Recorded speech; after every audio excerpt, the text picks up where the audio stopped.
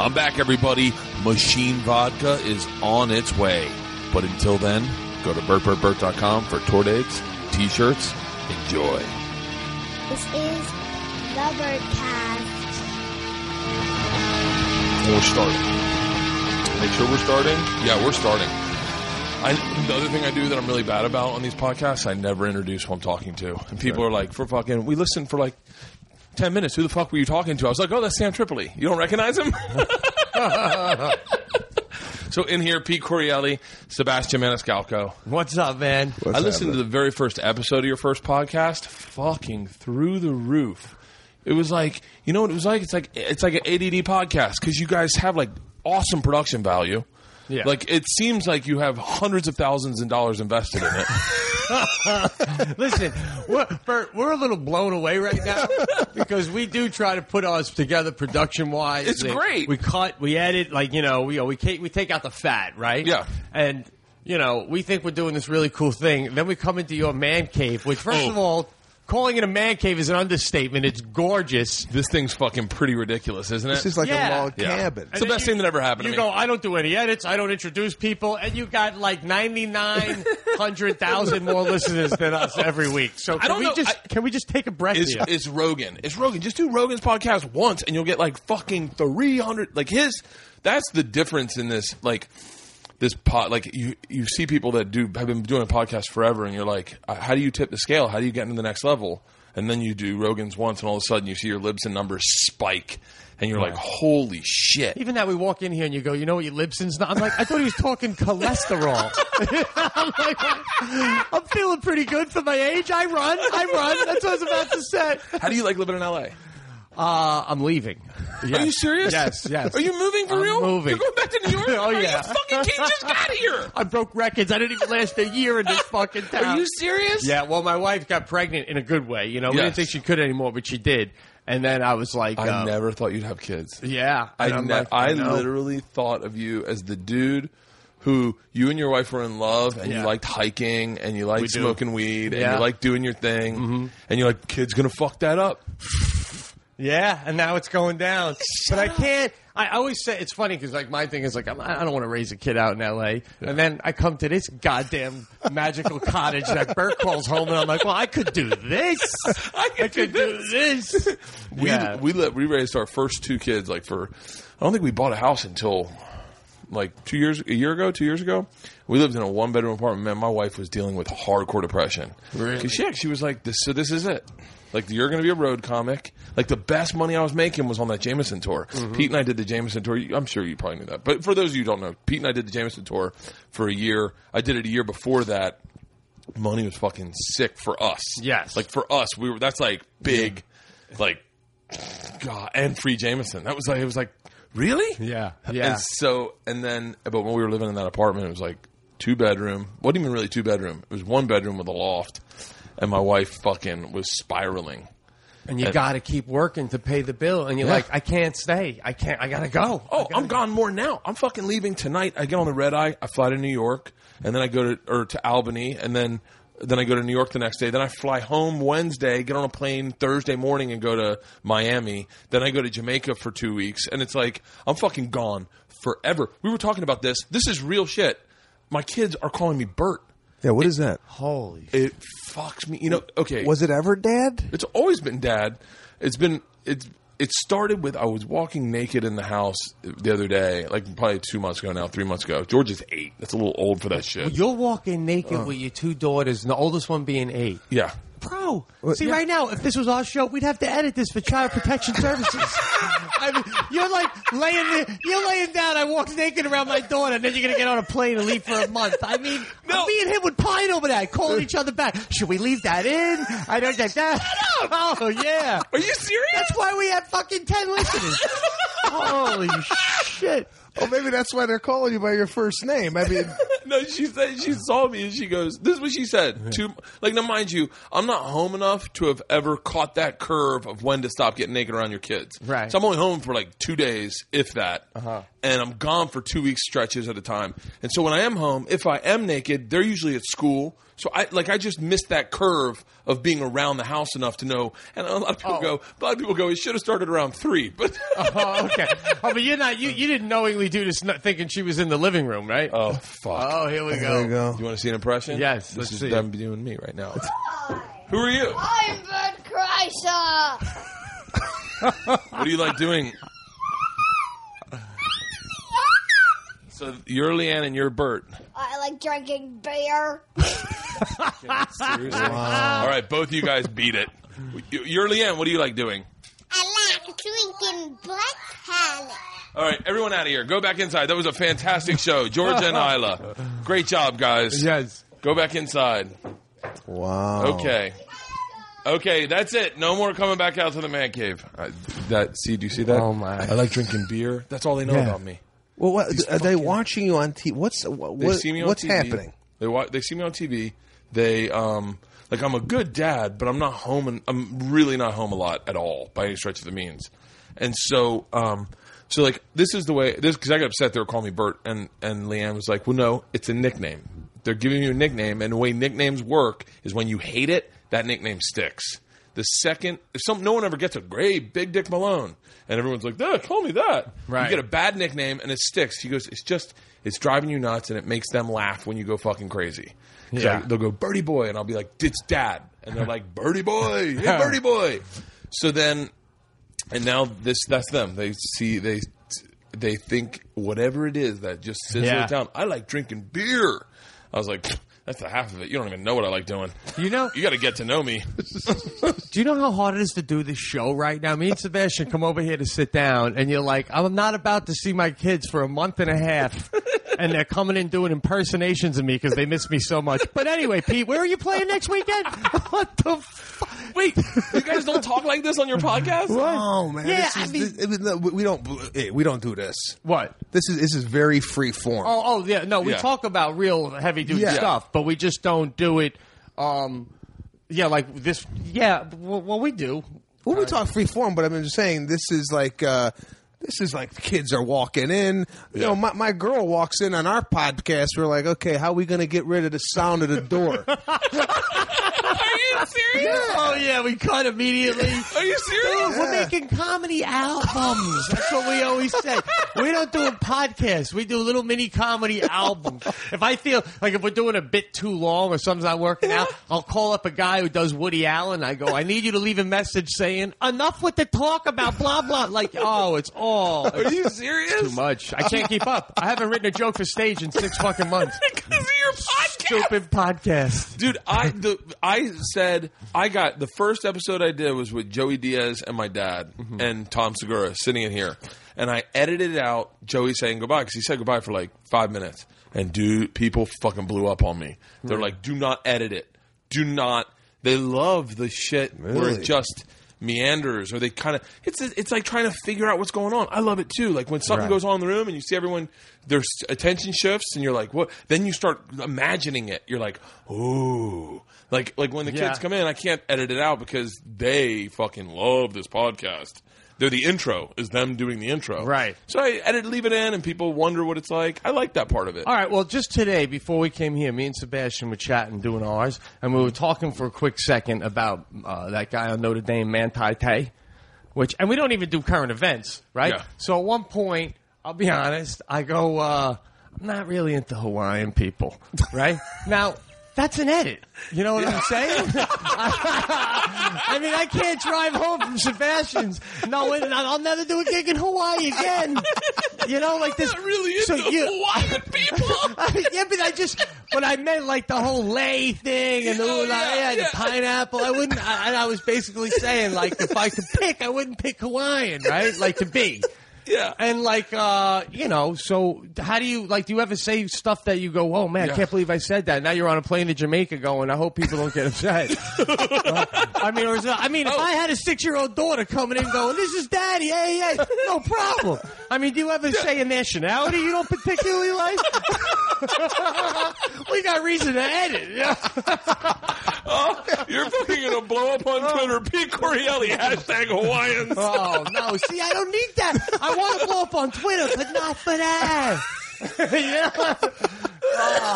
Oh, God. We only have 1,000 every monthly downloads, but they're down. It's like very... Half for family. Every time, just saying over Sebastian's and his fiance goes, my sister wants to say hello. She listens to the podcast. I'm like, now that's one less stranger that I thought was listening to it. Oh, that's the worst is when you like get your dad that emails and goes, love the podcast. You're like, oh, what the fuck did I say? Dude, my dad says love the podcast. I go, fantastic, a download. Wait, what? Do you like, would you get nervous about, here's what I do. I learned this watching podcasts. They're like listening to podcasts. A lot of times guys like Bill Burr is the best at it. He goes, what the fuck do I know? I'm a fucking moron. I have no opinion. I'm an idiot. But let me tell you something about gun control. And then he rants about whatever he wants, and you can't take him seriously because he's just fucking around. He's trying to get you to laugh. Well, what do I know about Hawaiians? Let me just get that in real quick. What do I know? Tom Segura. We do 4th of July gig at Pearl Harbor, and the one rule is don't make fun of the Hawaiians. And Tom Segura's opening joke is, man, Hawaii, they said it was slow here, island life. I didn't know they were talking about their metabolism. And fucking, you can just see the Rear Admiral fucking stomping around. What the fuck? So yeah. I do a rule where I go, like, I try to stay away from race entirely because it's out there forever. Yeah. And it's like I don't ever talk about anything really. Shit, dude, you got to edit my thing out. I was only kidding. I didn't mean the people. I just meant the skirts and shit. I was want to. The limbo. I'm not even into the limbo. That's all I meant, dude. That's 100,000 people. Oh my God. Yeah. This how you want to get a lot of listeners. Do your next podcast and just title it Hawaiians. Everyone. Let's just stop talking about it. We're just adding salt to the wound, man. Let's be. Hopefully your sound was a problem. You say sometimes you have volume problems. Everyone fucking pisses and moans about my sound. Good. Hope this is one of those episodes. You were going to say about when your family members are listening to like a dad or something. Yeah. Sebastian, you got to tell him, how would you deal with this about your dad with your closing joke on Conan? When he said to you, he didn't... yeah, no, my dad's like, it's... I don't know. I think most parents are proud, maybe, if you go and do a late night show. They're proud of you. Yeah. No? Well, I get a call. He goes, the closer on Conan didn't really care for it. It's not your best joke. This is in hindsight, right? Like, well, this is after. That does me no fucking good. I don't need that note. yeah, man. Yeah, there's nothing like before. You shouldn't do it. Like after that, you shouldn't have done that. You got a lot more like better stuff than that. I'm going, I don't know. You call maybe, hey, congrats on the Conan. Great job. No, but my father's my biggest critic. So it's all business, right? Thank God he can't. He can't even download the podcast because he doesn't even have the ability to. He's in Chicago, right? Yeah, he's an immigrant. He doesn't have. Wait, like Italian? Yeah. Are you like 100% Italian? Yeah. And you're 100% Italian. I'm half Irish. Your mom's Irish, right? Yeah. I have a visual of your mom. Like, hold on. Did you put this in my head, or she's like the one lady from 101 Dalmatians? Yeah, that's a joke I do. Yeah, that's it. She's still smoking, man. I fucking ran into. We probably can't talk too much about this because he's my boss technically. Pete's best friend that he talks about in all his jokes. Oh, my buddy Larry, I told you about. Oh yeah. Yeah. He works for the ad sales at Travel Channel, and we're sitting having drinks one night, and he comes up just real slow. He's kind of like a big dude. And he goes, so they say you're a comedian? And I was like, yeah. And he goes, you know a guy named Pete Correale? I said, yeah. And he goes, he's my best friend. And I was like, oh, nice. Not friend, best friend, right? Yeah, and best friend. And I go, okay. And I go, wait, you're not Larry, are you? And he goes, yeah. And I go, you're Larry? And he goes, yeah. And I went, shut the fuck up. That's like hearing someone, that's like meeting Jeff Dunham's The Real Person Who Inspired the Puppet. You know what I mean? Like, It was so fucking surreal. I was blown away, and I tried calling you, Pete, never. You just got into texting. Like what, 2 months ago? Yeah, what do you mean? I text back sometimes, yeah. I remember when, when we were doing Jameson tour, I'd text him, and Pete would go, what is this? Who is this? How did you get on my phone? Now he's writing full blown pages of text, and he leaves a message 3.5 minutes long. you leave long. No, but I leave a long text. When I leave a long text, and like someone like him goes, he'll just type back, "Yeah." I'm like, put some words into it, man. But you're always texting. I text like a fucking monster. Twitter, right? Yeah. Do you do Twitter?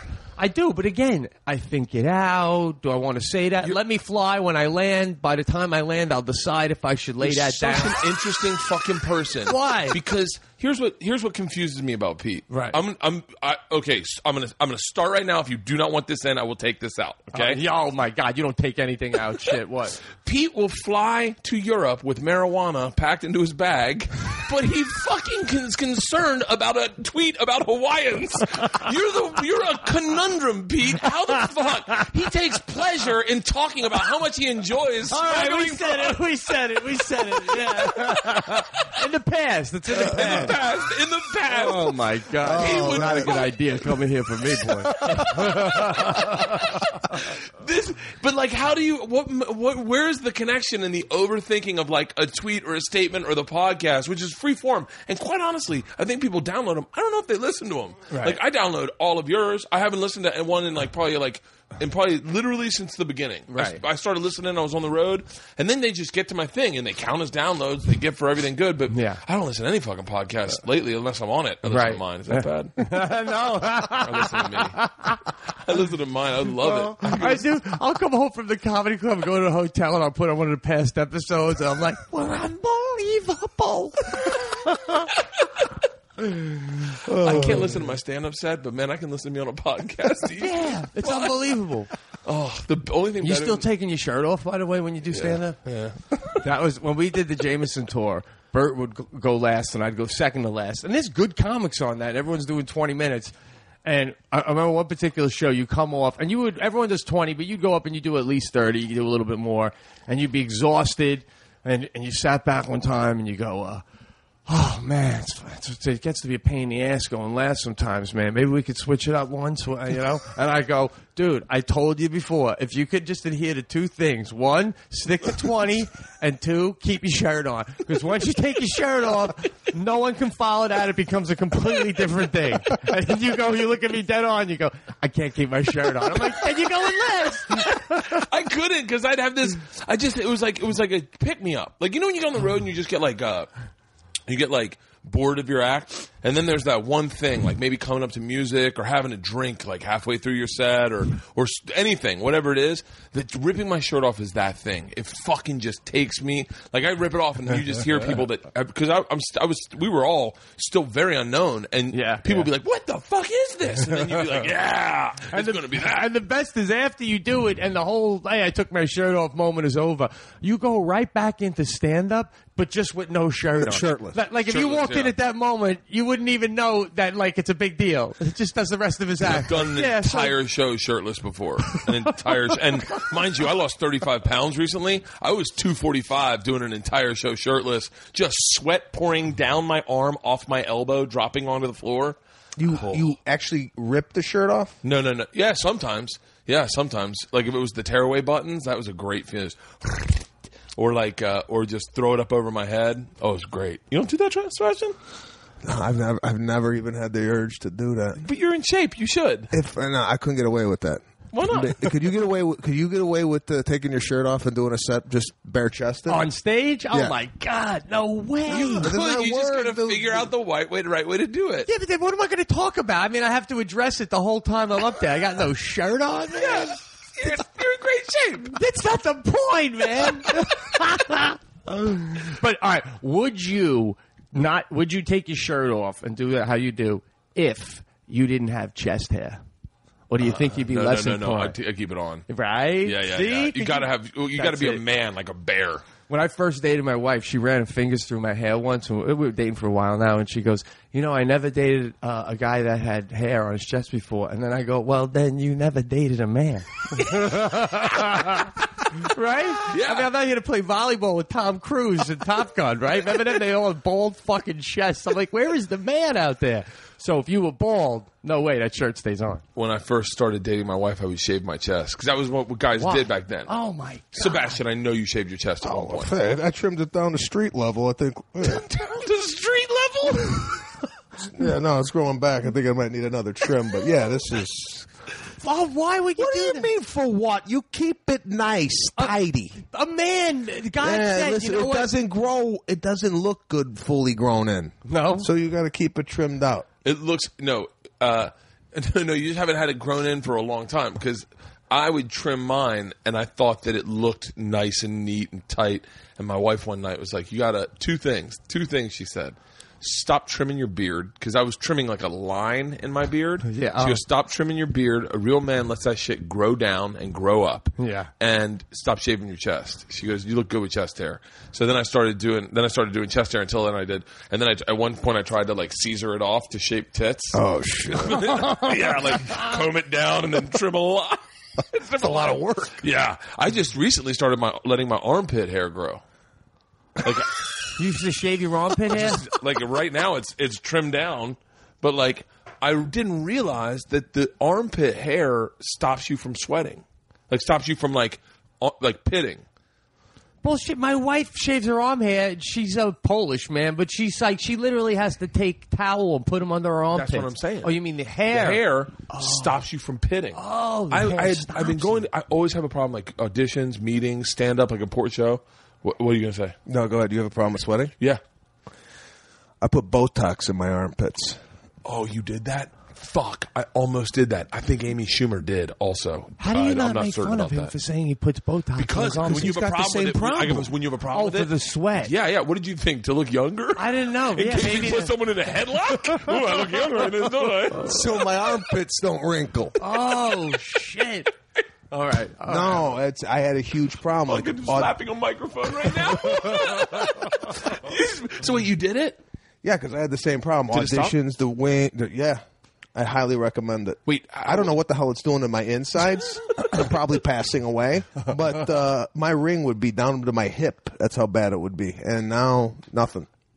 How often do you have to do it, like, to stay on? Once every 6 months. Oh, that's nothing. It hurts a lot, I'm sure, right? It's just pricking. It's like they're shooting a needle into your armpits. And it hurts, but it's not that bad. I know. Outside the ring, does that sweat, or is it just gone? Nothing. There's no sweat. I fucking do it But- for that. My calves are now sweating on stage, which I've never had happen before. Swear to God. Shut up! Are you serious? I look down 40 minutes in, my calves are drenched. Wait, do you know that they say that about your body is how to redirect itself? Like people that get tummy, not the fat thing, where they what's it called? Staple? Nope. Where they suck it out. The liposuction? Mm-hmm. The fat no longer grows there, so it grows in new places. So like my wife's best friend had liposuction on her ass and legs, her old best friend, and then her arms started ballooning up. Because Really? fat will grow. It's meant to grow on fat people, and it just looks for a new spot. So I wonder if that's what the sweat's like. Fuck, we got to get out of here somewhere. Yeah, no, it's coming out other places, definitely. But, I mean, dry armpits and sweaty I calves. take sweaty calves over dry armpits. Are you going to Botox the calves now, possibly? I might have to. Just wear really thick socks. Just wear wristbands around your calves.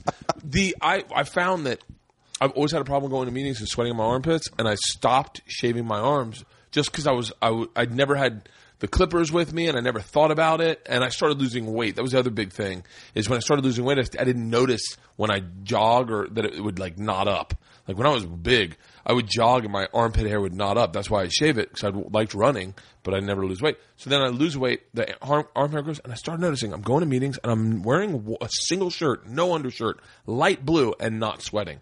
And I'm like, shut the fuck up. I guess I beat it. I guess losing weight beat it. Yeah. Then I shave my armpits, fucking pouring out. And I was like, I'm done. I'm growing these. That's the last time. I'm growing these suckers out. What was the weight loss due to? Just running and diet? I did a cleanse called the Clean Program. I've talked about it before on the podcast. They're not a sponsor, but I do support them.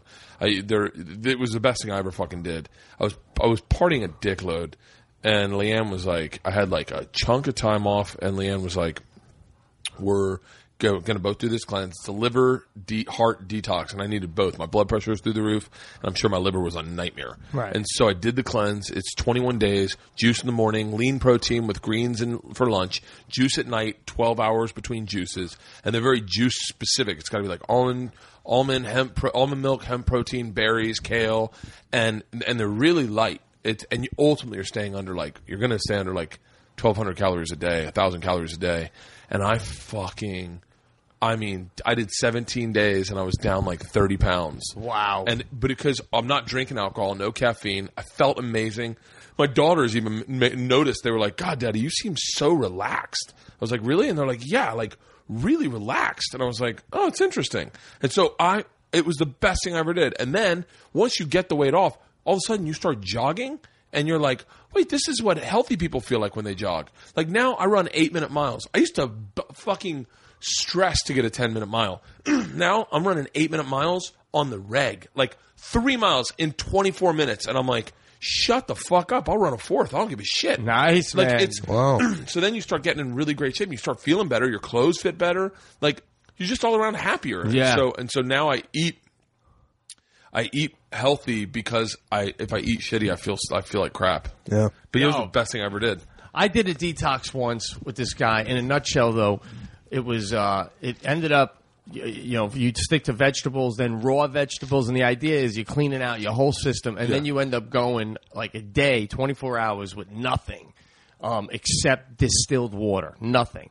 And the craziest thing is, as you get into the day where you're not eating anything, you start taking dumps more. And you're like, where is this coming from? Because it's just all been caked on the sides of your intestines, and it's all coming out, and you just keep going. And then what happens is when your body isn't taking time, this was explained to me, to break down shitty food or overeating or booze, all that energy can be focused on your other body parts and really get you to a point where you're in this almost euphoric high of such clarity. I did it just to try to get there. And one day I was there. I hadn't eaten, and then I came back and I did everything just right. I was 2 weeks in, and now I was just on raw vegetables. I wouldn't even chew. You can't even chew gum. Distilled water only. And then I started talking faster and faster, and I was like, it was like being on some sort of coke. I was just so clear. Everything was so clear, man. And I felt so good that, I was like, all right, I got there. And then I just, got drunk and went back to normal. You can't sustain a life like that. No, you can't. I did a hydrocolonic. Have you ever done that? No. Where they shoot water up your ass? No. Oh, my goodness. Yeah, did a hydrocolonic, and it was for a TV show a long time ago. FX, FX, it's called The X Show. Was that the Peter Billingsley? Yeah. But he was on it before I was on it. Oh, okay. He was a producer. But I only know that because he was friends. He's friends with. Oh, you're friends with him too. Yeah. Oh, yeah. Okay, that's right. He did the Roadshow movie. Yeah. Okay, yeah. He I didn't never know him. On Do you know Ari Sandel? He was on that I show. know Ari. Okay, yeah. Wait, he directed. Yeah, the Vince Vaughn. And he won an Oscar. You guys were all friends with him. Yeah. His chick lived in the building that me and my wife lived in, and I ran into him one day. This is so horrible. I was in the elevator, and I'm going down in the elevator, and I'm by myself, and I fart. So I'm like, I don't give a shit. Right. Doors open on the third floor, and it's him and his chick. And he sees me. He goes, Bert Kreischer. And I went, yeah. And he goes, it's Ari. I went, hey. And he goes, Ari Sandel, I worked on the X Show. And they start getting in, and I walked out. And I was like, wait, let's talk out here. So I got off the elevator, then closed, and they're like, what are you doing? But I just farted there. I was like, I can't meet him in an elevator that I just farted in. I remember when I was a kid, I farted in my dad's office. I was by myself in the kitchen, and I farted, and my dad walked in. He smelled it, and he goes, the fuck is wrong with you? He goes, what if someone walks in? And I was like, I never thought past that. And then his secretary walked in, and she goes, and walks away, and he goes, no, she thinks that was fucking me. Oh, God. Oh, why do I fucking laugh harder? Sometimes the thing I'm telling isn't even funny, but it is to me when I hear it in my head. Yes. No, it's all right. It's kind of funny. Okay, thanks. So wait, what were we talking about? Ari? Peter Billingsley. All right, Peter Billingsley. Oh, cleansing. I got a hydrocolonic. Yeah. And they said, they're like, listen, your system's stripped, so do not drink any alcohol. Because the second you do, you're going to flood your body with toxins. It's going to fuck you up. I was like, I'm a professional partier. You do you, I'll do me. Yeah. So I went and had a couple glasses of wine, and I started hallucinating. And I was in a car. They were trying to drive me, and I was just like, I could see lights flashing by, and I was like, I shouldn't have had that wine. Holy shit. Fucking the most. And I looked skinny as shit. If you want to look skinny as shit, get a hydrocolonic. Why? How? Like, you just do it once, and what They happens? just shoot gallons of water up your ass. Yeah. And then they have a pipe where all the shit coming out of your body goes right by your face. So you see this just green goo coming out from your body. And then it takes everything out. It's super uncomfortable. Holy shit. It was the greatest fun. And then you shit water for like a day. Because you still got water up there. Right. It's just pulling everything out. But is that good? Isn't it good to have some bacteria in the system? I didn't research it much. And you want to hear something really aggressive? So they're not doctors, so they can't put shit in your body. So we get in there and we're taping it, and the woman goes, "Listen, normally I put the thing in your ass, but I can't because you're on camera and I'm not allowed to technically. So you're gonna have to do it to yourself." And I was like, "Whoa." I was like, "How big is it?" It's like this big. It's a hose that's this big and it's angled like a carrot, Right. and I had to shove it up my own ass. And I was sitting there and they got a camera on my face, and I'm like, it's really hard to shove something up your ass. Have you ever done that? Yeah. No, I'm saying, yeah, it is. And was there anyone else in the room while you're doing this? A camera crew. Oh. Fucking videotaping me shoving it, get a shot of his hand, putting it up his ass. I'm like, no. Let's let everyone think she did it. But yeah. Holy shit, dude. Yeah. You are still nuts. The things I've done on TV, I swear to God, I fucking look back and I go, I'm going to have a really interesting funeral. Like, my funeral's going to be fucking... Are you still smoking cigarettes? No. Shut up. No, man. Not for How a long? while. A couple of years, man. Yeah. What? Yeah. Are you serious? Yeah. How did you quit? Nicorette gum, pretty much. Yeah, You that's miss what I it? did it. Yeah. What? Yeah, I miss it all the time. I know. You were such a cool smoker, too. I thought so, too, dude. I had a Zippo. Who has a Zippo, man? Come God, on. you were such a cool smoker. Do you do anything else? Do you smoke weed? Yeah, oh, yeah, of Okay, course, yeah. yeah. But, yeah. Did you get a license when you came out here? Oh, right away. And the thing about these pot licenses out here is when I went to get the license, you know what 420 is in the pot world? Yeah. You know, it's like symbolic for whatever reason. So I go to get my license, the pot license, and I'm in the doctor's office, and I'm like, all right, this is a little more serious than I thought. The lady's in a lab coat, the office is nice, have a seat, well, the doctor will be with you. Just fill out this form. So I fill out the form, I hand it back to her. Now, I was born on 4/20, April 20th, so I hand her back the form, and as I go to sit down thinking, wow, I guess this is kind of serious, the lady behind the counter looks over, excuse me, your birthday's 4/20? I go, yeah. And she goes, cool. You got a free brownie for that. And I'm like, oh, my God, this is a joke. What a joke. I go into the guy. He's like, what's wrong? I'm like, I get migraines. I also have a bad back. He's like, hey, I only need one. I heard your birthday's on 420. You're in, man. You're in. Right? See, now, if that was you, you would do something with that. Some sort of marketing thing, right? Fucking guy. It's unbelievable. You'd be the pot guy. Yeah. Have you ever smoked pop, Sebastian? Yeah, but I don't do it on a regular basis. Like, would you do it, like, if it's around? I don't know. I gotta be in a mood. You seem like the kind of guy that would rather be in control of your body Yeah. than like to let go. Yeah, no, I'm very in control. I don't really like, I don't know, I never got into the pot thing. I think it stinks. Really? The smell of it. I don't like it. Do you like it, Bert? Yeah. I liked it a lot more when I was younger. You're a beer guy, man. I'm a beer guy. I'm a Yeah. beer and whiskey guy. I love to get drunk. Are you still drinking now that you're clean? Yeah. But what about the hangover, man? I don't get 'em. No? I mean, I get don't 'em. get them on beer. If I stick to beer, but once I get into whiskey and liquor... Oh yeah. I steer away from like hard alcohol. For me, lately, it's wine. I'll have like wine and at home, and then I stopped drinking beer kind of on the road a little bit. But I will have them like at dinner and stuff. But like wine, pretty much is what I drink now. And then, but yeah, I got to drink it to fly. I can't fly sober. I haven't flown sober in fucking 20 years. Really? Yeah. Now, when you're on stage, this is the thing. Like, I was playing last week, and I was having a few beers one night. And I drink on stage sometimes. I know you do sometimes.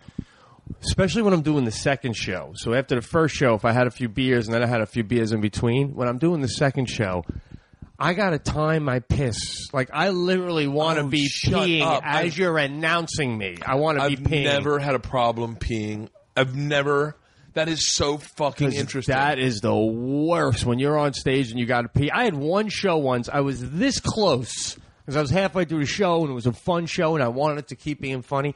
This close to telling the whole crowd, listen, if you just give me 5 minutes to take a leak, the second half of the show is going to be so much better than it will currently because I'm fucking dying right now.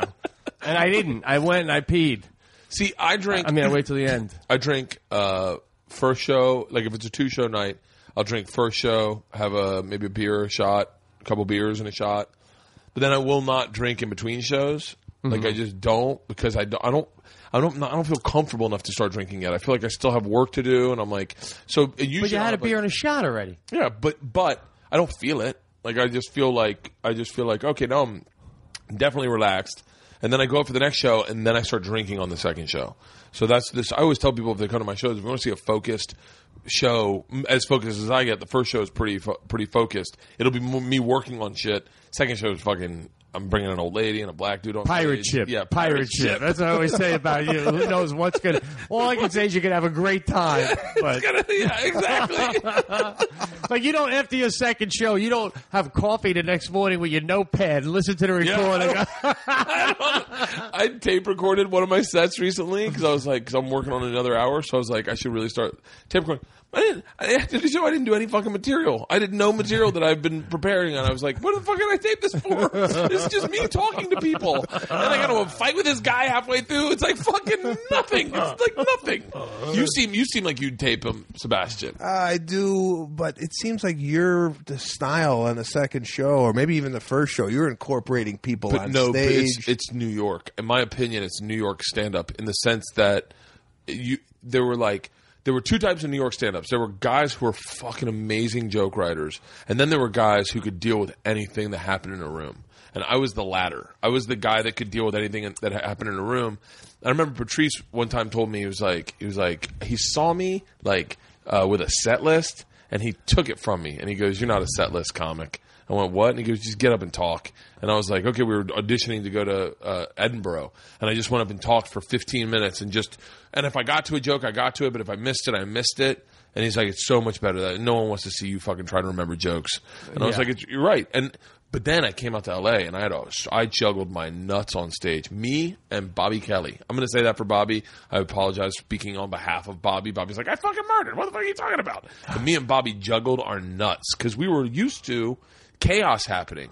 And then, and you deal with that, and then from that you'd go to a joke. Right. And I remember one time being like, me and Bobby were in the back, Nick Swartz was on, and Nick was doing like a clever, like really smart joke about Ebola diarrhea and whatever it was. Bobby's in the back like, the fuck? How come? Where are the goddamn Puerto Ricans? What the fuck are we supposed to do? This is fucking ridiculous. And both of us, I would venture to say, both of us came out there and did not know how to write a joke. Straight up like stand on stage. My name's Bert. Let me tell you something about me. I did not know how to do that. Right. And Bobby didn't either. But then Bobby moved back to LA, and he's still a great back comic. to New York. You mean? Back to New York. I mean, yeah. And I remember getting on the road for the first time, and Bobby wasn't he was doing the road, but he wasn't doing it like I was doing it because I had a family. I remember saying, Bobby, man, you're gonna murder the fucking road. Like the road is set up. The road is set up. Shitty rooms are set up for that New York style of like all over the place. It's very hard when you go to and I don't want to say the name of a shitty club, but shitty rooms where you go and you're just like, well, I have an act. This is me beginning, middle. Like I go through my set list. I'm working on material. Some rooms don't want to have it. Yeah. They're just like, come on, fucking be in the moment. Yeah, I mean, you could do jokes, but they don't want to feel like you're doing them in the same order you always do. Yes. I mean, I don't want to feel like you're performing for me. Yeah. I want to feel like I'm part of some sort of a hang. And you better, if you are that performance guy, you better be able to perform. Yeah. Like, if you're that guy that can fucking present a set list, like, beginning to end, you, I would say Dane was that guy. Dane would definitely had a set list. He would float all around the place, but he definitely did jokes. He did, when I first saw him, I don't want to talk about fucking Dane like I know anything about Dane, but he had but he was a great performer, so it doesn't matter. You'd get lost in the performance. Yeah. I don't know, but yeah, I would definitely say you started out here, right? Yeah, I started out in L.A. in '98. It's Comedy Store fucking type comedy. I hate to say I'm incorrect in saying it's L.A. New York, but the Comedy Store is the same fucking muscle. As New York. As New York. Yeah. I think. I feel that way. I mean, I'd never perform. I went to go see him at the Cellar, but I get the same Cellar vibe that I do at the Comedy Store. Some similar. I think the Cellar comics are probably leaps and bounds more talented. I don't mean to sound shitty. No, I'm not saying that. The Cellar comics are literally. Let me rephrase that. When I started, the Cellar comics were the best comics in the country. That it was like you were hanging out at an all-star event all the fucking time. Yeah. And then I think that was a shitty thing of me to say because I just don't hang out at the Comedy Store. But like now you go to the Comedy Store and there's a lot of guys that are not maybe like you don't the upper echelon of what used to hang out at the store doesn't hang out at the store anymore. Yeah. Like, but man, I remember going to the Cellar and being like, fucking Colin Quinn, Jerry, everyone was there, man. And you're like, shut the Wanda Sykes, and they're just waiting to do sets. Dave Attell, and you're just like sitting there like, I will never get up in this club. Yeah, you know. I always wanted to hang out at the Comedy Store. Do you do sets at the Comedy Store? No, I went there once, and he said to come back. But the thing is, you're on the road so much now that even playing the Cellar for all those years. Once I started going on the road, I'd be home for like fucking 2 days. Yeah. So I'm not going down to the Cellar. I don't have time. 10 minutes. What? To do 10 minutes. To do 10 minutes. Yeah. It took me a while though to really start to do new stuff on the road. Really? Yeah, because when you do a new joke and it's not perfect and then you got a room full of people, like 200, 300 people not laughing, I'm like, nah, I got to go back to do this to get you back on my side. But then I started to realize this is all I got, man. I'm not playing in the city anymore, so I just got more comfortable doing new stuff. But yeah, ever on stage on the road and it's particularly rowdy, late night crowd or something, and you can handle it because you can, Yeah. But when you get off, you start thinking of people that you don't think could handle the comics, and you're like, how the fuck would so-and-so? Because like so-and-so's on the road, they must have this happen. Does that person eat it? I don't see them being able to come outside of their shell. I know exactly what you're talking about. Yeah. I know exactly what you're talking about. And it fucking makes me crazy. The worst is when you hear someone that works at the club talk about how brilliant some guy is, and now he gets standing O's every fucking show. Oh my god! Especially when it's not someone you think you like, not someone that's good at all. And then you're sitting there going, and then you're like, and then you look at the room and how they police the room and they don't, and it's fucking absolute chaos. And you're like, wait, this guy got standing O's in this fucking room? Was it a bringer show? How the fuck did he get the monsters I got in my show were fucking assholes? Yeah. But yeah, that makes me fucking crazy. It makes me less crazy now. I've got a fucking whole new list of crazy. There was one club I was playing at, and why do we do this, right? There's a photo on the wall, framed big photo poster of a comedian. It doesn't even matter who, but I don't think the guy's very good, right? He's not famous or anything. So what is it to me? Why does it matter to me? But I can't. By the third day there, I'm driving with the owner of the club to go do radio, and I'm like, what's with so-and-so on the wall? And like, he explains it, but then when I get home, I'm thinking to myself, what did I get out of that? Why don't I just zip it? But sometimes you just can't fucking help it. It does no good. I know. Isla definitely has a crush on you. Oh, yeah? She's walking by. Did you see that? No. She's cleaning. She's cleaning. She's walking around cleaning right now. Right. Do you see how she's dressed up? No, She put on a fucking outfit. She's got knee-high boots on. Yeah? She's looking my way? Yeah, I'm telling you, man. Don't let her hear about the Hawaiian comment from earlier. That'll turn her off. No, she'll just jump on your team. I hate those people, too. I didn't say I hate them, dude. Oh, man.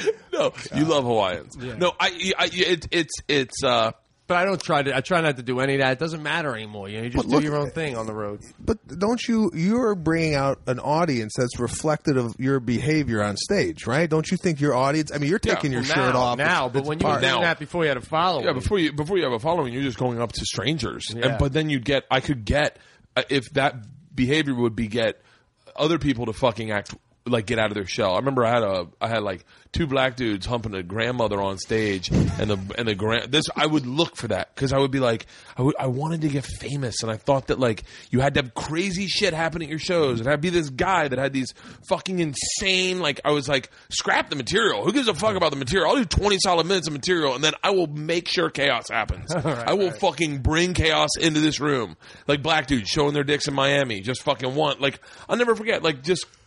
But then you're right. You do fucking. That's the power of how likable you are, though, man. That's what you got to be careful with, because you're so likable Yeah, it's almost like you're saying, people like me so much. Look, I can get black guys to show their cock on stage in Miami. That's insane. Well, how does that even happen? I fist bumped a guy recently, like because he liked the joke in the front row. We touched fists. I said to Sebastian, maybe once a year do I touch an audience member. You know, that's like unheard of, man. Physical contact. He's got him dancing around naked up there. How does that happen? Yeah. Sebastian's right. Like, how does that even occur? How do you bring that? How do you announce that? It starts. Okay, I mean, I can tell you what I've done to curb that, but like it would start at morning radio. I would go in to do morning radio, and I'd bring like a bottle of tequila with me, or like bring like a 12-pack of beer, and I'd roll in, and I'd be like, it's fucking on. Do you want to do that, or are you doing it because you think it's going to help stuff? Two things. I can say this part honestly now.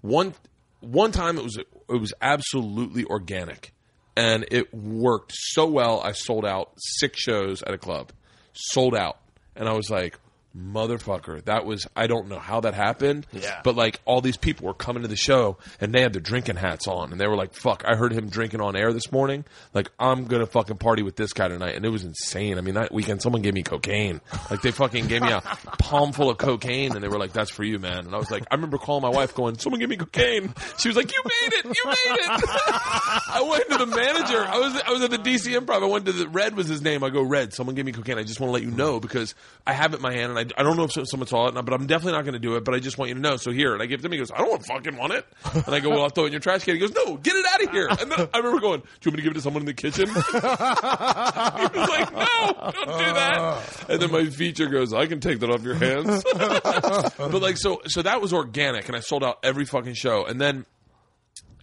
know you've all run into this, where you go in to do the top radio station, the number one radio station in the market.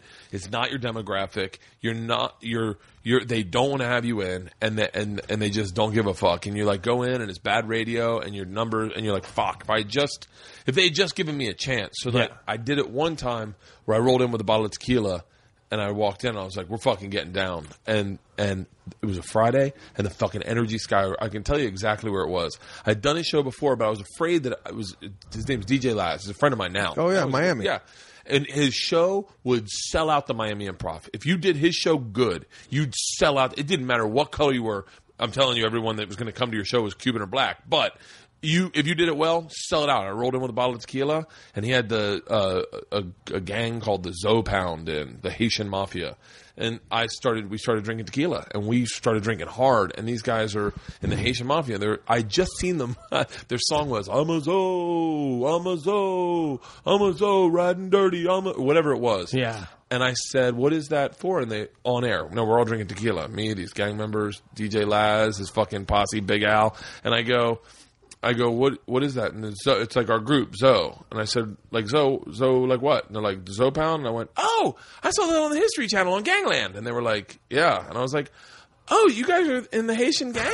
And they're like, it's real candid, but we're also drunk, so this openness is up. Laz is on the ground, we're on the ground, and Laz is like, I'm going to this motherfucker's show tonight, and we're going to bring a bottle of tequila, and we're going to make him drink on stage. I sold out every show in the fucking Miami Improv because of DJ Laz. But it was all that bottle of tequila. It was the connective tissue that allowed a white boy who grew up at country clubs to hang out with a Haitian mafia and DJ Laz, the morning pimp with a limp. Like, it was, and so I started going, fuck it. I'll roll it. Like, if it was like, especially, you ever wake up hungover as shit and go to do radio and you're like, fuck, I wouldn't mind a drink to kind of right this boat. Yeah. Fucking roll in with a bottle, pour shots for the interns, do a shot. Next thing you know, you feel good. And then it's like, it is crazy radio. It's fun fucking radio. Brett Ernst one time, we're doing Paul and Young Ron in Fort Lauderdale. Yeah, those guys are fun. Fuck yeah. Ernst is in his car going to do radio, calls me on his phone and goes, fuck my radio. I'm skipping it. I'm coming to you. I'm picking up a 12-pack and we're drinking. And I was like, fuck yes. He was doing Miami. I'm doing West Palm.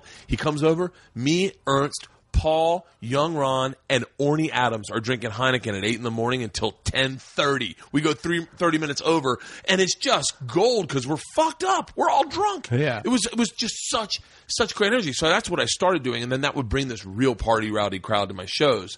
And I remember one time I went to a club, and the woman was buying tickets, and she goes, is Bert going to be drunk tonight? And the lady's like, oh, I think he's going to be fine. He'll be sober. And she goes, well, I kind of like it. Last time I was here, he fell off stage, and I was kind of hoping that would happen again. I was like, Holy shit, dude. yeah. But yeah, I haven't been on the road, quite honestly, all that much recently. So I haven't really gotten that. Wow. That chaos hasn't really. That's why you got to get water shot up your ass every once in a while, huh? Holy shit, man. Tequila morning radio. We should do. What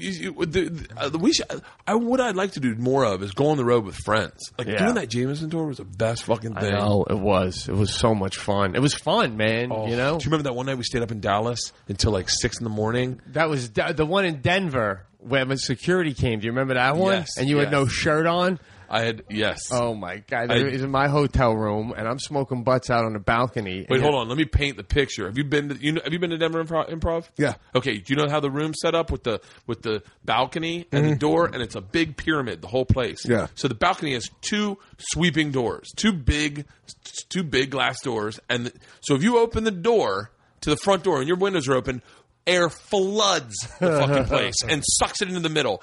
And I will call this out. I think, if I'm not mistaken, this was a very long time ago, but I think there was marijuana being passed around. Yes, there was. Okay. Not that I was doing it, definitely. I don't think Pete was doing it. I don't know who was doing it, but it was definitely marijuana in the room. But I turned around with a party, and I come in from the balcony, and you had your shirt off, and I was like, dude, you got to keep your shirt on if you're going to hang out in my hotel room and party with some other guys.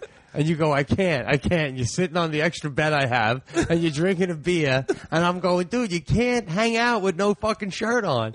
And that's when security opened up the door. Knock at the door, black dude. Pete opens the door, and all the air floods through the room, and all this weed smoke hits this guy in the face, and he's like, and then I came up behind Pete, and I go, we're starting a reggae band. With no shirt on. Oh, man. That would be funny. Did you guys ever do any of the tour after? No, we did a couple one-offs, but that was it. The 30 days, 30 nights, we did that, and then we did a couple of shows in Vegas, and that was the end of that. But you're right, I think traveling with the guys is kind of the way to go, right? Speaking of, this is very honest. All right. Speaking of seeing the poster of the guy and going, what the fuck's up with that guy? Why him? Yeah. That's how I heard of Sebastian the first time. Oh, really? Yep. Oh, Exactly. wow. I was in Dallas, and Trey fucking loved Sebastian. Trey, to this day, you're probably going to be forever his favorite comic. You were on the menus. You were on the comment cards. I think they had a drink named after you. Yeah, it was... He was on the photo in the hallway, right? Yes. Yeah. He was on my pictures coming this weekend. It was a picture of Sebastian. And when I went there, I go, what the fuck am I doing on the menu? You were on he was on the fucking menu. Holy shit. And so I said to Trey, who's this guy? And he goes, that's Sebastian. I said, who's that? And he goes, he's from L.A. You don't know him? I said, no. He goes, he's good friends with Ernst and Steve and the other guy, the guy that wears the cap with the white shirt all the time. Caparulo. He goes, he's good friends with all those guys. And I was like, yeah, I don't know them. He was like, well, you should. He goes, he's the best comic working right now. Mind you, saying that to a comic, that just kicked me in the dick. I'm like, whoa. Have you not been watching my sets? I mean, I'm bringing the shit pretty hot. So then I called Steve that weekend. I go, who's this Sebastian Maniscalco? He goes, he's doing the Vince Vaughn thing, or he's got a lot of shit going on. He's really fucking funny, Bert. You got to see him. And I was like, okay. So but you don't, that doesn't give anyone a fucking free pass in your head. You're like, I'll make the call when I fucking make the call. You had 8,000 friends on MySpace. I had 2. I mean, I was like, what the fuck's going on with my career? Oh, my God. So then Steve Byrne starts a home run derby league. So we all go to Pan Pacific Park and we play home run derby. It's every comic from the Comedy Store, everyone, and the first day we go to meet up, it's Sebastian and me are the first 2 people there. You're putting on... Sebastian had literally the best home run derby outfit you've ever seen. All his blacks matched, unlike Dice. Dice has 2 mismatched blacks, and you're like, those blacks don't go together. All his blacks matched. They were all brand new blacks. He had brand new cleats. He had 2 gloves. He had a no logo hat just in case TV showed up. He didn't have to creak anything out. I mean, he was perfect. And I walked over, and the second I walked over, I knew who he was. I was like, I know this guy. This is the Sebastian guy. And I went, hey, I'm Bert. Are we doing the thing? And Sebastian's like, Yeah. Is that what you're wearing? Oh, he showed up, I think, in jeans and a button-up. Yeah. And he starts fucking hitting the balls out of the ballpark. We couldn't even find him. I played baseball. I got recruited to play college baseball, so this was like fucking a dream for me. Holy it's shit. just home run derby. Yeah. And it was like with a bunch of people I didn't know. Steve Bernazzesi was the best player out there, but he had played college ball. He was a fucking beast. The best was Brett Ernst would hit the ball, and he'd talk shit to the ball when he'd hit it. Take that, bitch. Yeah. Get some of that, motherfucker. Yeah, get some. I mean, he was one of the funniest guys. But then we all became friends through that and like all started hanging out. And that was my introduction to everyone. That's the only reason I think I had divulged to Steve Byrne that I didn't have any friends. I was living in LA. I had 2 kids. And I was like, I don't like hanging out with any guys. And he was like, well, let me introduce you to the guys at the store. And him and Ahmed were like, we'll get you into the store. We'll get you into the store. And that was a fucking clusterfuck. That guy Tommy was a fucking nightmare. It's tough to get past him. Oh, it's detrimental to the fucking store, in my opinion. Yeah. I called up. I go, hey man, my name's Steve. My name's Bert Kreischer. Steve and Ahmed talked about me. I would love to do the store. And he goes, yeah, well, I'll set up like a 3-minute audition for you. And I said, okay. I go, I probably don't have time for that because I do the road a lot. I said, look, I'm a national headliner. I have a TV show. And I said, I just want to really just have a place to work out in the city. And he goes, well, you're talking about the store. There's certain protocol here. And I was like, all right, never mind. And I hung up. And he called me back. I'll never forget. I was out there with my parents. He called me back. I didn't recognize the number. I go, who's this? He goes, this is Tommy. You don't hang up on me or like whatever. And I was like, yeah, I do because I'm not working the store. It's fine, man. No big deal. Wanted a place to work out. It's not going to work. And he goes, should I research it? Like he was really like aggressive. And I was like, no, man, look, it's cool. I am well past this point in my career. I do not need stage time. I work fucking 40 weeks a year. I do an hour at a time. I just wanted to go there to hang out with my friends, drink beer, feel comfortable, and do stage time when I'm home. I go, don't worry about it. And I hung up, never called again. And he was like, no one turns down an audition. Right. I was like, I do. I don't fucking like... So, but yeah, I haven't worked that club since. Even still, I don't think I've ever been there since. When I got to town, I went to the store. Someone set it up to go down there and meet Tommy and do some time. And same sort of thing, you know, you've accomplished all this stuff and you walk in and you're like, all right. I mean, I'm kind of mad at myself for not being a big enough name that when I walk in, they part fucking ways for me anyway. But they don't do that for fucking anybody. Yeah. But still, you know, you play all the clubs in New York City, you're on the road all the time. Like, this is what I'm thinking in my head. So I go in and I got to do 3 minutes. Now, the crazy thing is, Jeff Ross is in there, immediately comes up, Petey, what are you doing? You know, Brennan comes up, what's going on? What are you doing? And it's like, they're like, you're playing here now? And I couldn't even tell, well, Tommy's going to watch me. I just go, yeah, I'm going to do a spot. Yeah. Oh, my God. Now, Tommy, which is good, though, he didn't even watch me. He goes, I'll just watch a little bit. He goes, just work out. I want you to work out. And I'm like, what, did you really think I'm going to do my best McDonald's shit? Like, I'm going to work out. Yeah. So I get off, and I come over. Mind you, there's like 4 people there. It was the upstairs, that little room. And I come over to him, and he starts going, oh, well, you're definitely a city comic, a New York City comic, and you know, it's a different groove out here. You know, why don't you come back next Sunday? I mean, you know, you go on, you're in, but we'll work it in slow because, like, you know, you got. And the minute he starts to like tell me how to do it, I'm kind of like, I ain't gonna work here, man. I'm just like, okay, cool. And the same thing, I just split. Yeah. And, I don't have the time anyway, but it was like, slow down, man. Yeah. Slow down. You give it. I mean, you don't give tips. Yeah, you don't. Yeah, I think it's good because it fosters. I think that group that does the store now, they're real tight. I don't even know who really does the store. I know Tebow. Yeah, he hangs there. I don't know if he goes up on a regular basis, but I mean, the guys that came out of the store was the Burns, the Ahmeds, the Caparulos, the Ernst. That's a fucking strong when group. I was there, and then now. You know, you got, or later on, Whitney Cummings came out of there. And Chris fucking still strong. So they're doing something right. Everyone you just mentioned, fucking So I mean, but there is a lot of politics involved. Maybe all my fucking cuntiness about it is that I'm fucking that I never really worked out there. Well, there's a process, man. Yeah. Like I know he was nice, and if I go back, I can get on. You obviously would get on, but it's just do you the wanna idea. do you want to hear? This is one of my favorite stories I've told in front of Pete that I will tell again, and he'll say the same thing. I got passed at the Comedy Cellar by Manny, and Manny came up to me and he goes, "Bert, you're a really funny guy." Pete goes, "Bert, he doesn't have an accent." I was about to say. I passed. Well, the biggest thing in New York was to pass at the Cellar, and I was living in LA, and I came in. I was doing Mark Maron had a TV show on VH1 called Nevermind the Buzzcocks, and I was coming in to do that, and I got Barry Katz to get me a spot at the Cellar to audition, and I was like, fucking, it was really like you had to have like 3 people mention you. But I'd already been around there so much, but I just was now living in L.A. I went up and did my set. Manny watched the whole thing, came up to me, sat down. I was with Mark Maron, and he said I passed. But when I remember the story, like I remember him having an accent.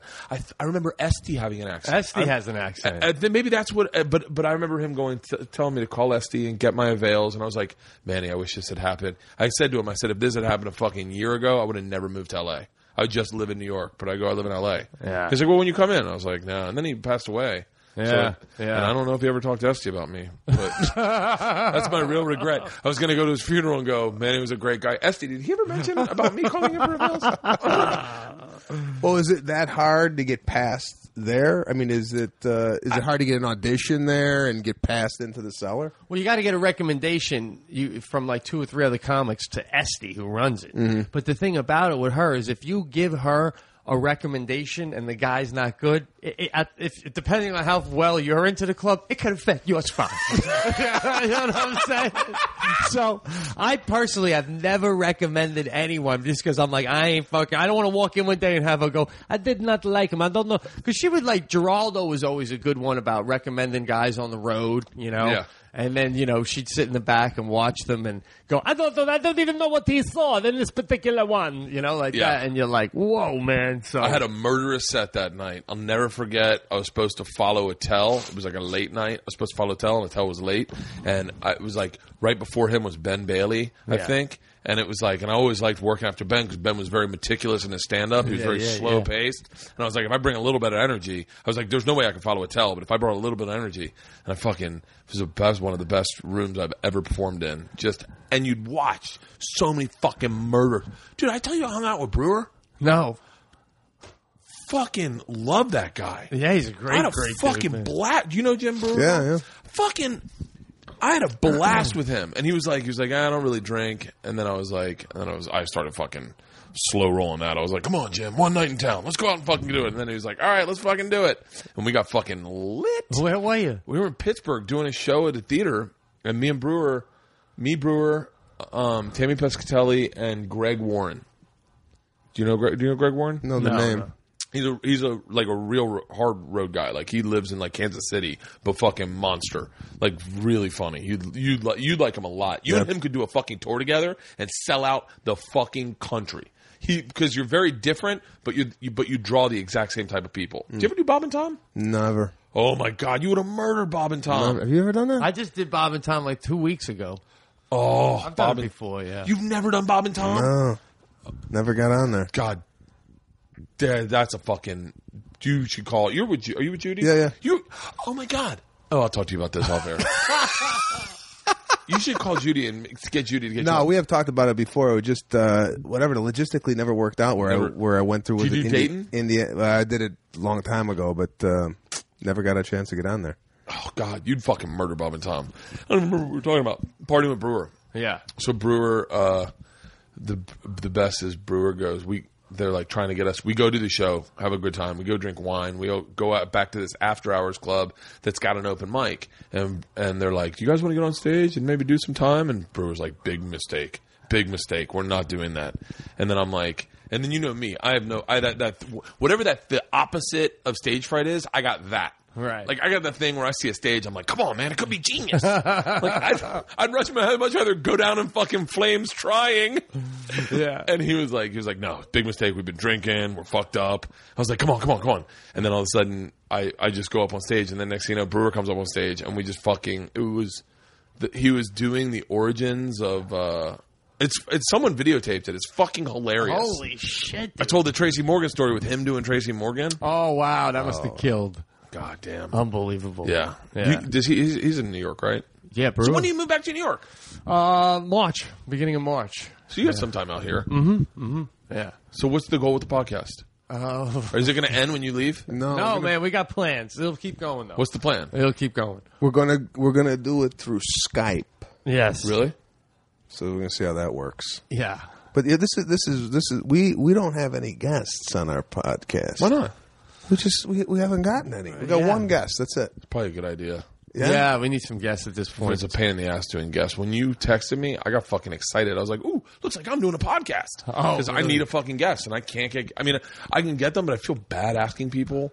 And, like, I haven't even asked Rogan. Yeah. Like, and he's a no-brainer. That's the thing. I don't want to ask people, Rob Schneider said, I'll come on, and I go to Sebastian. So we're going to have to take the Zoom and go to Rob Schneider's house, I would imagine. And Sebastian's like, why wouldn't he just come to where we are? And I'm like, I just don't think... He's gonna, I'm not that he's like some huge star. I just get the vibe. The little bit I know him, he's like, I ain't driving 40 minutes. Oh, I think you drive. You think he would? Oh yeah, of course. All right. Is the rule? Well, then why don't you ask people? I don't ask people because I feel bad. I feel bad because I'm also like, it's like I need them to come here. Like I can't go to them. Yeah. And then I feel like I don't know. I feel like I don't want to bother people. I saw dudes online on like Twitter going like, hey, like publicly, I really respect your stand-up. I would love to have you on my show. And I was like, oh my God, you're fucking scheming me out. Like, it's got to be your friends, and it's got to be friends. Like, I couldn't do what we're doing with just anybody. Yeah. Right. I can't just sit and talk to a stranger.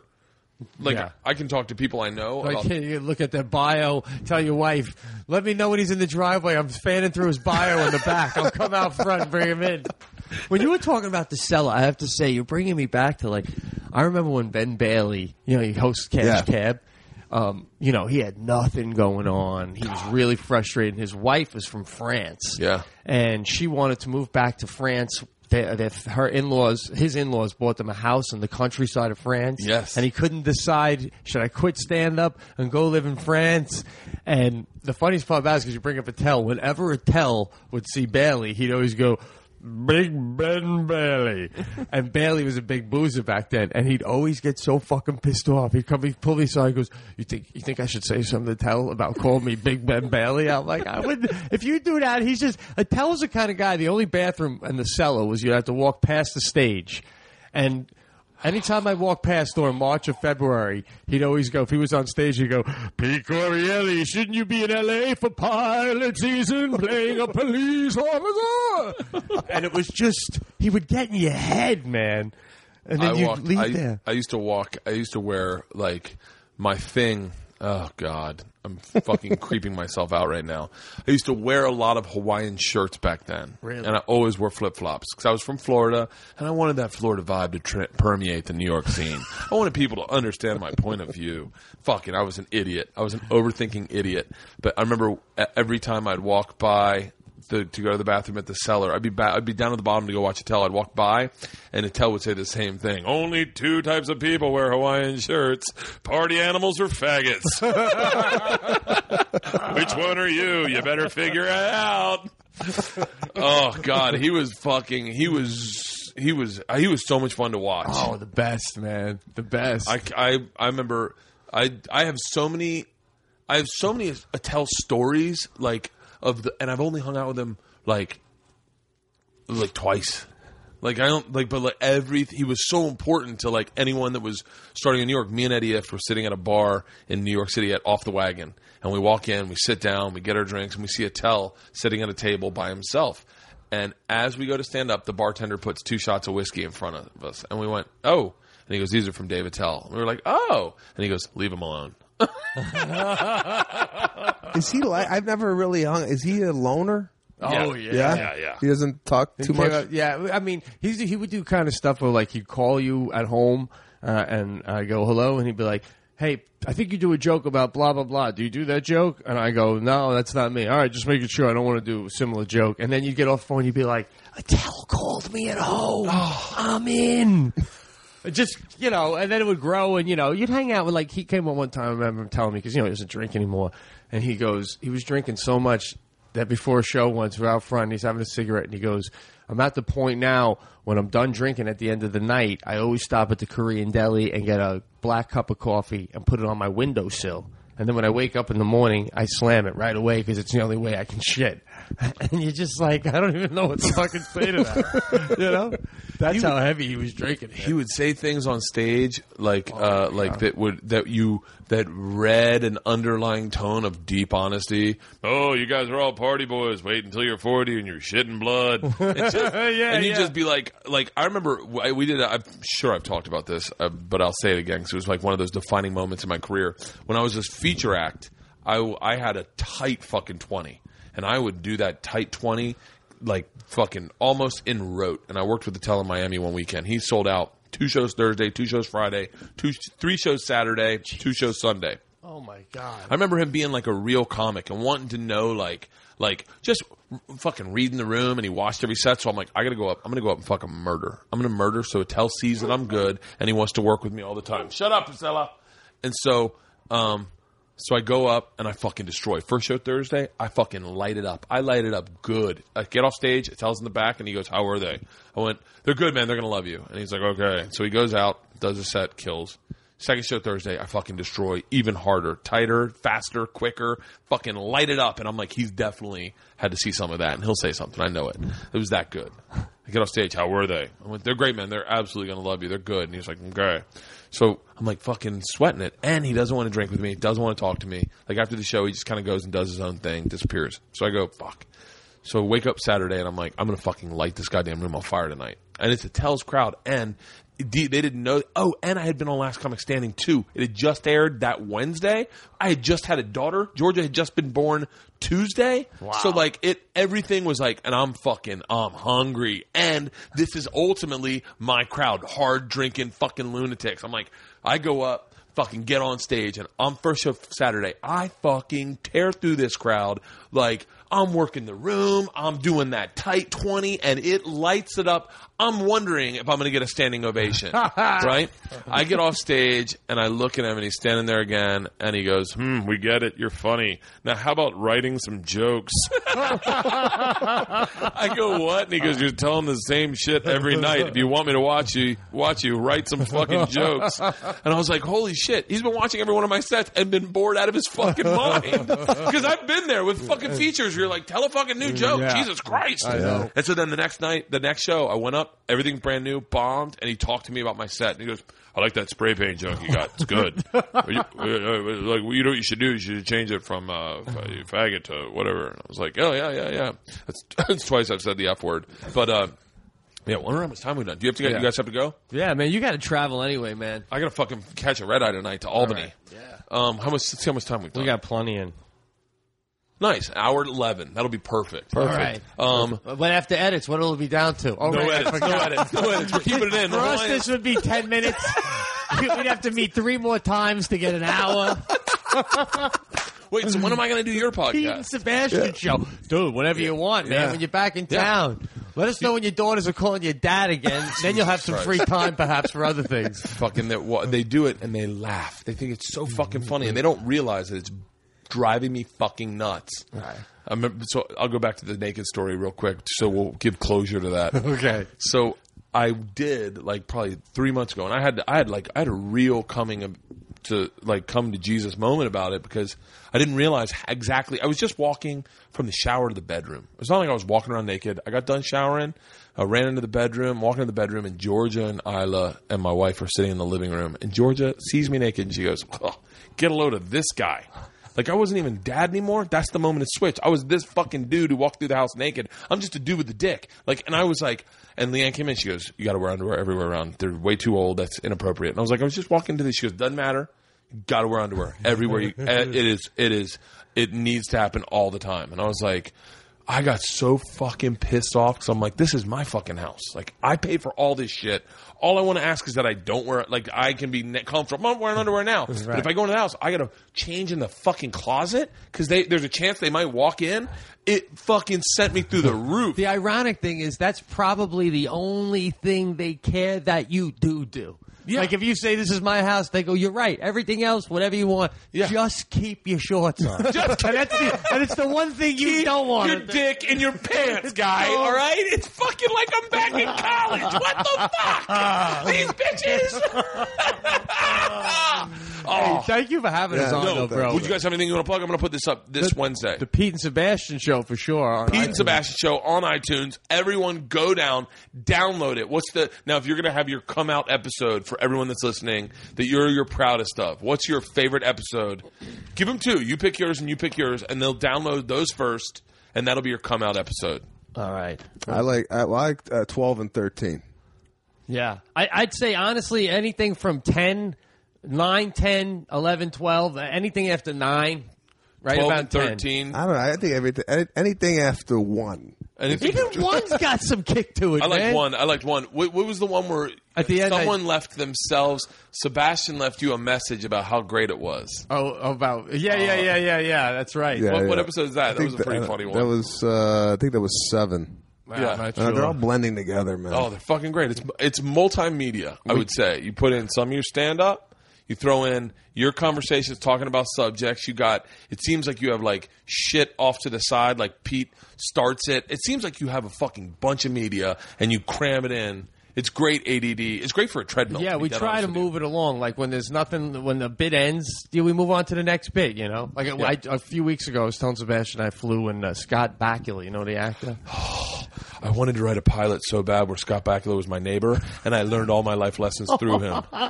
He was on the plane flying from St. Louis to L.A., and he was in coach with his family. Scott Bakula's in fucking coach? That's what I'm saying. I was in coach, too, but he was further behind me by the engine. Scott Bakula. And then it became a whole big thing on one of the episodes of the podcast. We ended up dissecting his financial worth and why would... Just go to networth.com. He's got to have a dickload of money. 10 mil. You think? Oh, you found it out? No, it's 10 mil. So you think 10 million, you shouldn't be flying coach ever again?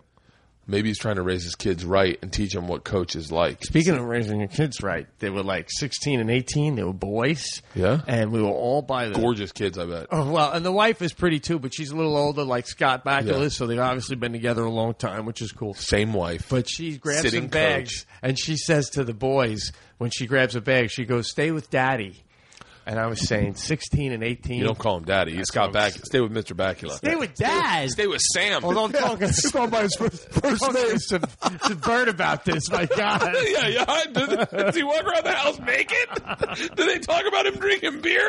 I fucking have a story about flying one time with my daughters, and I'm fucking noise reduction headsets, and I'm drinking, and they're in there by themselves, but they're in their pajamas, and this woman hits me and goes, "Sir." And I was like, "Yes." And she goes, "Those your daughters?" And I take my noise, and I'm like, "What?" She goes, "Your daughters?" I go, "Yeah," and I put it back in. She goes, "No, sir." And it hits me again. I go, "What?" And she goes, "Your daughters?" And I go, "Yes, they're both my daughters." And I put it back in. And then the one behind me goes, "Sir, sir." And I take it out, and I go, "Yes." She goes, "I think your daughters need you." I take the other ear out, and Georgia's yelling at the top of her lungs, "I threw up in my vagina! I threw up in my vagina!" She had thrown up. She was just being specific. She was sitting like this with her feet on the thing and thrown up in her lap. Oh, my God. But she called it like she saw it. And I had noticed she'd been yelling this for a solid minute, and people around were like, "Where the fuck is this dad?" And I'm just like, tap out. Someone take care of this. Scott Bakula. That's fucking... I saw Tobey Maguire driving a Civic one time. Wow. And I went, what the fuck is he doing? Wow. I was like, no, I'm sorry, it wasn't Tobey Maguire, it was Seth Green. Seth Green. Well, that's a huge difference. Okay, Spider-Man to the sun. But he's been working his whole fucking life, and he was driving a Civic, and I went, here I am driving a fucking Navigator. I'm making $700 a week on the road. What the fuck? Where are my? Don't you love when I know we're supposed to wrap it up, but when the money part of Hollywood comes in and someone says, "So, I remember one time I bought like a really expensive car because I had a TV show, and then the TV show went away. And the first time this guy saw me, he goes, "You must be hating that Denali right now with no money coming in." And I was like, fucking why you have to take it there? You know what's so awkward? You know what's so awkward? Is today I sent you this is way too much information. Be honest and tell me if you've ever done this, Sebastian. I sent you my address, and I sent it to him, and I was like, if I was Pete, the first thing I'd do was Zillow that and see how much he paid for the house. We just talked about this. Are you fucking kidding? No, not about that. What do you mean? No, we talked about you don't ask anybody how much they paid for a house, how much they paid for a car. Yeah. Do you agree with that? 100%. Okay, but you could find out what they paid for it, In right? a heartbeat. I didn't know I could do that, man. Oh, you do it. Do it. You'll see exactly how much I paid. But I do it. I mean, I do it. Like, we go to someone's house to go play at their house. I was like, I wonder when they bought this. I wonder how much they bought it for. I wonder if they're upside down on it. I wonder if, like... Yeah, you could do that. Yeah. Oh, yeah, you can totally do it. There's no reason to ask that question. You just go, you make sure you get the address, and then you go home and you go, oh, man. My sound guy told me we were bull riding like a week ago in Austin, and my sound guy goes, just giving you a heads up, because I'd started talking to the rancher, and my sound guy goes, don't ever ask a rancher how much acreage he has, and you never ask a rancher how much head of cattle he has. Because that is a direct reflection of their exact bank statement. Right. Like if you say I have 72 acres, well then you can go. If you're another ranch, okay, that guy has $125,000. Hey, how much head of cattle? Every cattle's $800. Okay. Okay, that guy is in the bank. That's his saving account. Yeah. He doesn't have a bank account. He's got these cattle that's his money. He's got his money working for him. Right. Really fucking fascinating. Yeah. I'll tell you what, man. Based on those two statements you guys have just talked about, that's enough reason for anyone to fucking listen to your podcast. See how it generates? See how it goes? Yeah, we're just talking about Hawaiians and my dick and my daughters, and you guys are talking about Scott Bakula and finances. Your podcast is 10 million times better than mine. And I'll be a guest soon. Yeah, what absolutely. Any dates you want to promote? I'll be in Austin this weekend at the Cap City Comedy Club. Yeah. Austin's so goddamn great. I have a bunch of fans in Austin, so guys, go down and see Sebastian. He'll be there. It's an amazing show. Fucking fantastic. Pete, where are you going to be? Governors and McGuire's on Long Island next week. Oh, so are you moving home because of the kid? Yeah, oh yeah. And then the family can yeah. Oh, fuck you. Yeah. You still have your dog? Yeah, still hanging in there. Did your dog love L.A.? Yes, I think it did, man. All right. Well, thank you guys for coming. I appreciate it. Thank you for having us. All right, bye, guys.